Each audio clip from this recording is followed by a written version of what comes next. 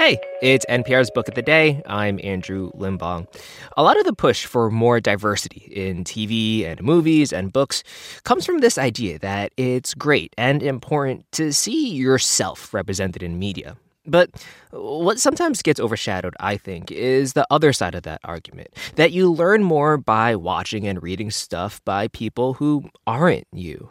It's something Azar Nafisi gets at in today's interview. Her new book is called Read Dangerously: The Subversive Power of Literature in Troubled Times, and it's a love letter to books and reading in the form of letters to her late father.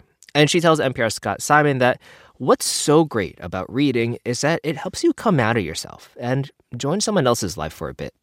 This message comes from NPR sponsor BritBox, helping people discover a world of British TV, including new original drama Time, starring Jodie Whittaker, Tamara Lawrence, and Bella Ramsey, streaming at BritBox.com/NPR. This message comes from NPR sponsor Osea. Their Mega Moisture Duo features two of their clean, vegan bestsellers, Undaria Algae Body Oil and Undaria Collagen Body Lotion. Get 10% off your first order with code GLOW at OseaMalibu.com. Azar Nafisi says, books might not save us from death, but they help us live. The acclaimed author of Reading Lolita in Tehran and The Republic of Imagination has written a new work, and it consists of letters to her late father in which she explains how reading authors that include Salman Rushdie, James Baldwin, Margaret Atwood, and others has helped her survive. I don't think that's too strong a word. Travails, terrors, and turbulence. Her book is Read Dangerously: The Subversive Power of Literature in Troubled Times. Azar Nafisi joins us from Washington, D.C. Thanks so much for being with us. Thank you so much for having me. Our times, I don't have to tell you, have recently become more troubled. But I want to begin by asking you about your Baba. Your father, who passed away in 2004, he was well known, the youngest mayor of Tehran. How did you come to address these letters to him? I had such an exchange with him since I almost was about 3.5, 4, when every night he would tell me stories. And that became a way of communication between he and I. So I learned from very early childhood that I can sit in my small room in Tehran and the whole world will come to me through stories. He and I developed this habit of either conversing or writing to one another. And I didn't want to write straight essays, so letters seemed the best way to do it. Mm-hmm. And my father seemed to be the best person to whom I could now tell my stories. Yeah. Our roles are reversed. Let me ask you about some of the authors you mentioned, and let's begin with Plato, one of the ancients. And you say at first you were exasperated by him. But what did you come to find in his work? From the very first, in Plato, we find the conflict between what we call the poet and those who are in power. That poetry appears in Plato as something that cannot be controlled, that is unruly. So that was the part of the Republic that I felt exasperated with, The other aspect of Republic, which I agree with, is when he talks about how we do not want to be enlightened, how frightening it can become to think, because thinking means responsibility. While giving in to a totalitarian mindset, you don't need to be responsible. Someone else decides for you. Someone else defines you. Of course, let me ask you about Salman Rushdie and the Satanic Verses. It was even more dangerous to read it than it was to read Lolita in Tehran. You didn't share the Ayatollah's estimation of the novel, did you?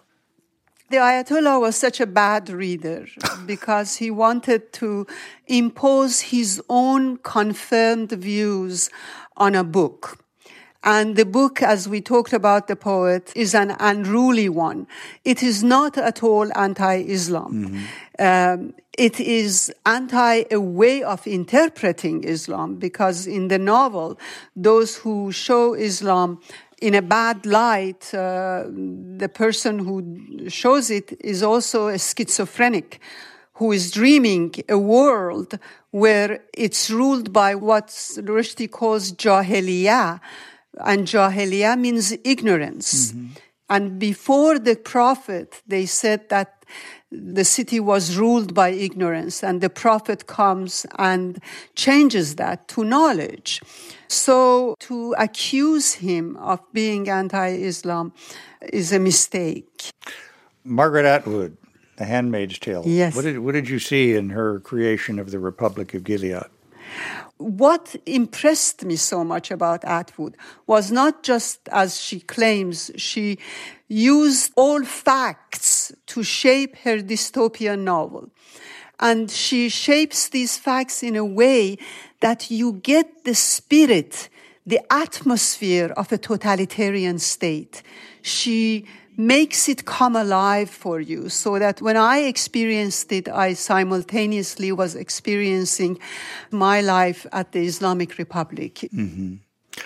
Got to ask you about Baldwin. You were dazzled by James Baldwin. Yeah. I'm absolutely and unconditionally in love with Baldwin.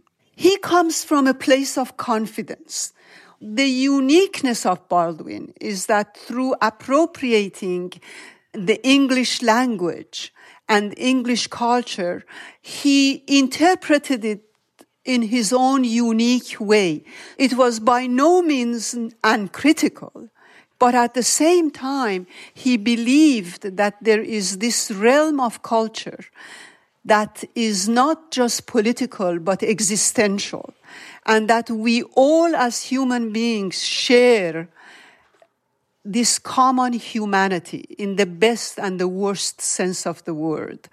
His first novel was about an African-American boy, but he said that it was only a gateway to becoming a universal writer. Mm-hmm. The second novel he wrote, his publisher told him, don't publish it, because it was about a white American man who was also gay. And they said, look, you're black.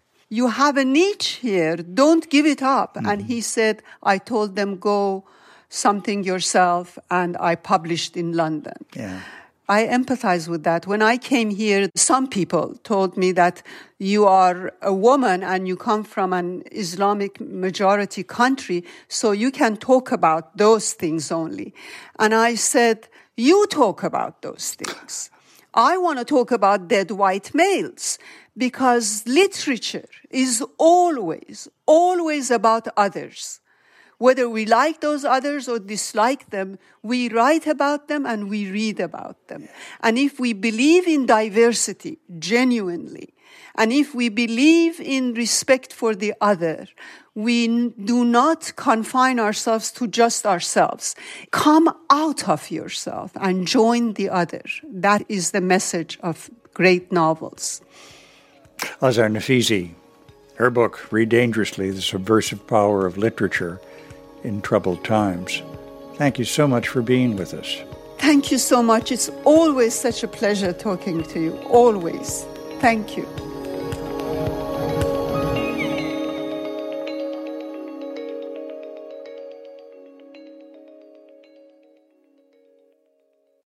This message comes from Capital One, offering commercial solutions you can bank on. Your business faces specific challenges and unique opportunities. That's why Capital One offers a comprehensive suite of financial services, custom-tailored to your short and long-term goals. Backed by the expertise, strategy, and resources of a top 10 commercial bank, a dedicated team works with you to support your success and help achieve your goals. Explore the possibilities at CapitalOne.com/commercial. On the TED Radio Hour, researcher Sasha Lucioni says AI can help us find climate solutions. But just training the technology itself uses a ton of energy. Training ChatGPT, for instance, emits as much carbon as 5 cars in their lifetime. Tech's Climate Conundrum. That's on the TED Radio Hour from NPR. The Embedded Podcast brings you eye-opening reporting. There's something that hasn't been disclosed yet. Immersive journalism. I could smell the smoke. I could smell the dust. Personal stories. I was scared. Like, I can't protect you. We are NPR's home for documentary storytelling. Find Embedded wherever you get your podcasts.